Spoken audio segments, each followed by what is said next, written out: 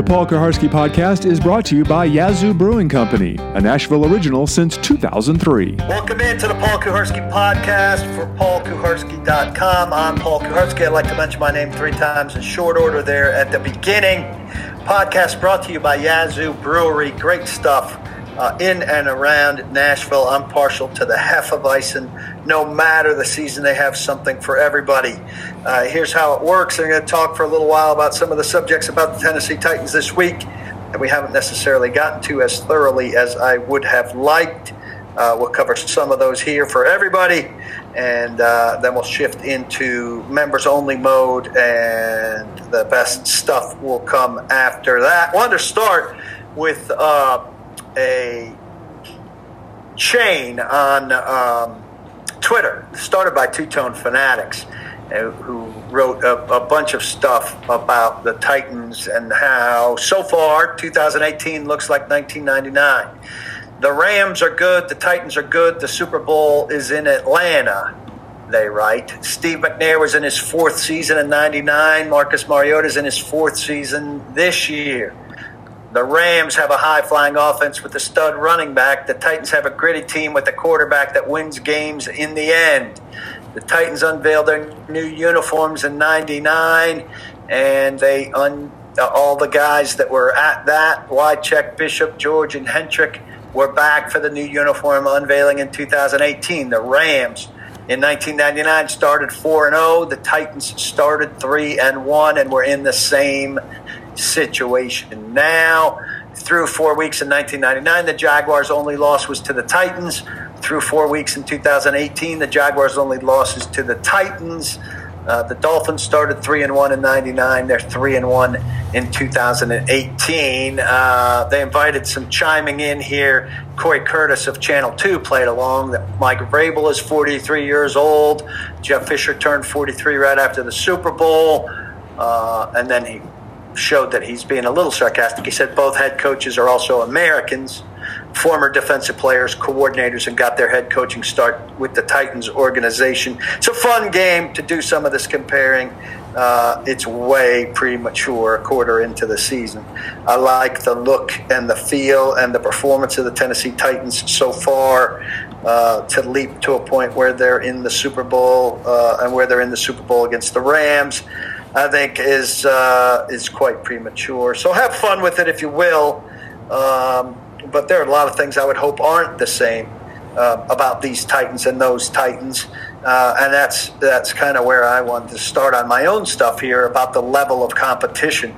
The Titans historically, even when they've been good, have had a tendency to play to the level of the competition, which would suggest they raised their games recently for the Jaguars and for the Eagles, and would suggest that they won't play at the same level in Buffalo against a team that pulled off a surprising win in Minnesota, but it's simply not very good.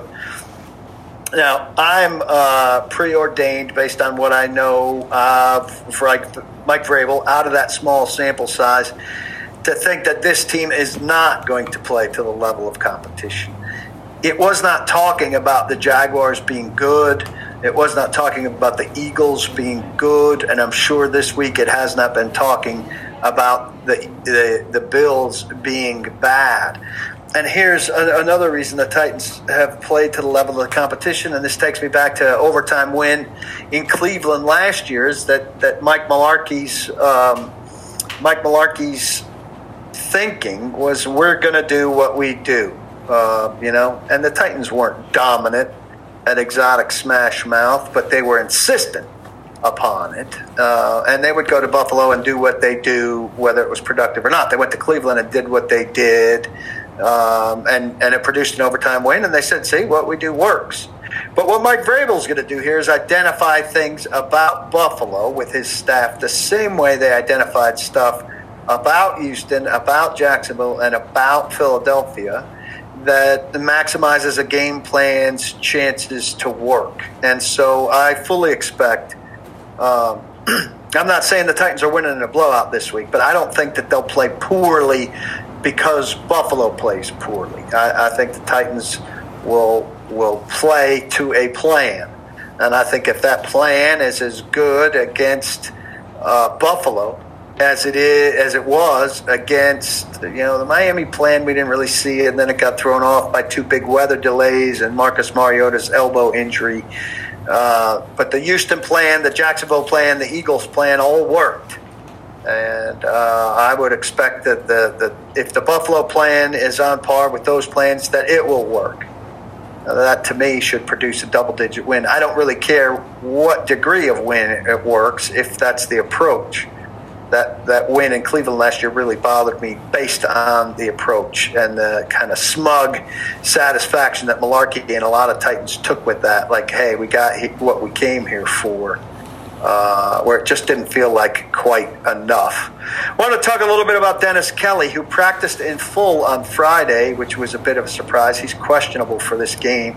I talked to him for a good while on Thursday. He didn't want to share great details about his illness, which is obviously very significant. It landed him in the hospital for a couple days and has cost him some time now, and it could still cost him Sunday if they're being careful.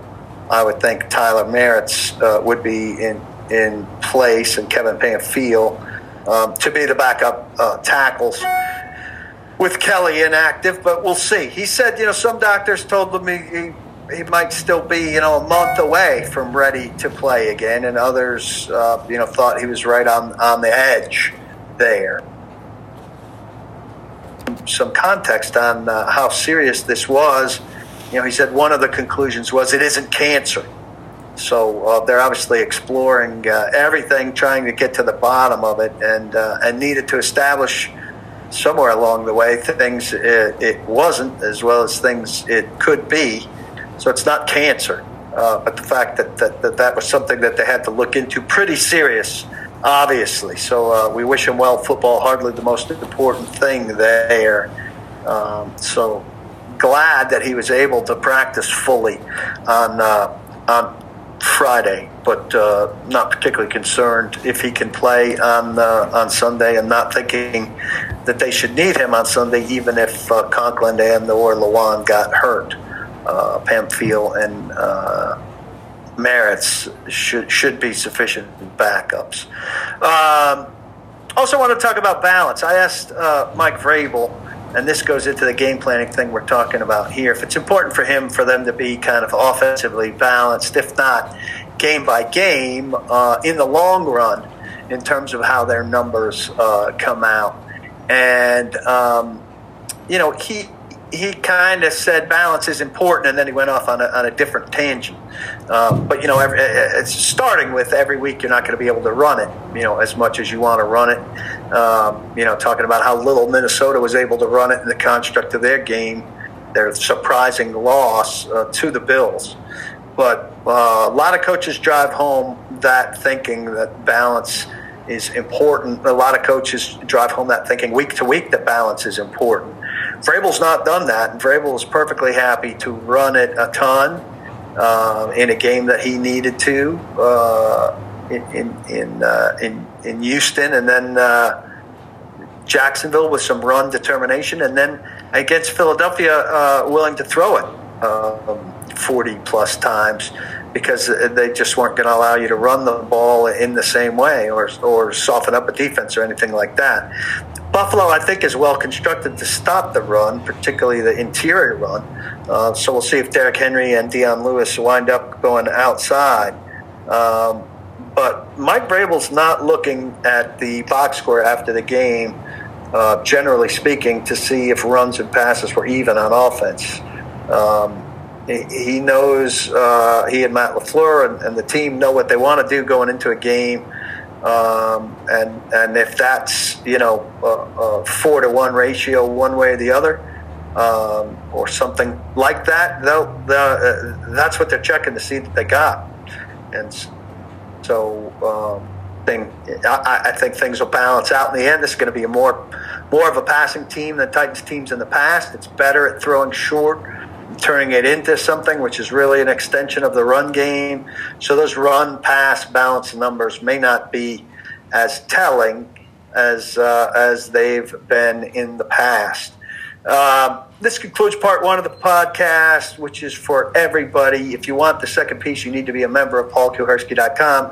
That's very easily done if you haven't done it yet. You get everything I write. You get a game preview and a game review from former Titan scout Blake Bedingfield every week. You get the full podcast.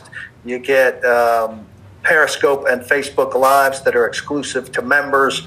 I do one big free one a week, but post-game and several times throughout the week. It's just the membership. It's a cool group of like-minded people who are together because they have an interest in the Tennessee Titans. I encourage you to join the party. The podcast brought to you by Yazoo Brewery, who we appreciate. Head to my page, head to the membership tab, sign up, and come listen to the rest of this on the other side of a short break. The Paul Kuharsky Podcast is a joint production of paulkuharsky.com and Vocal. For more information and more programming, please visit vocalnow.com. That's VOKAL now.com.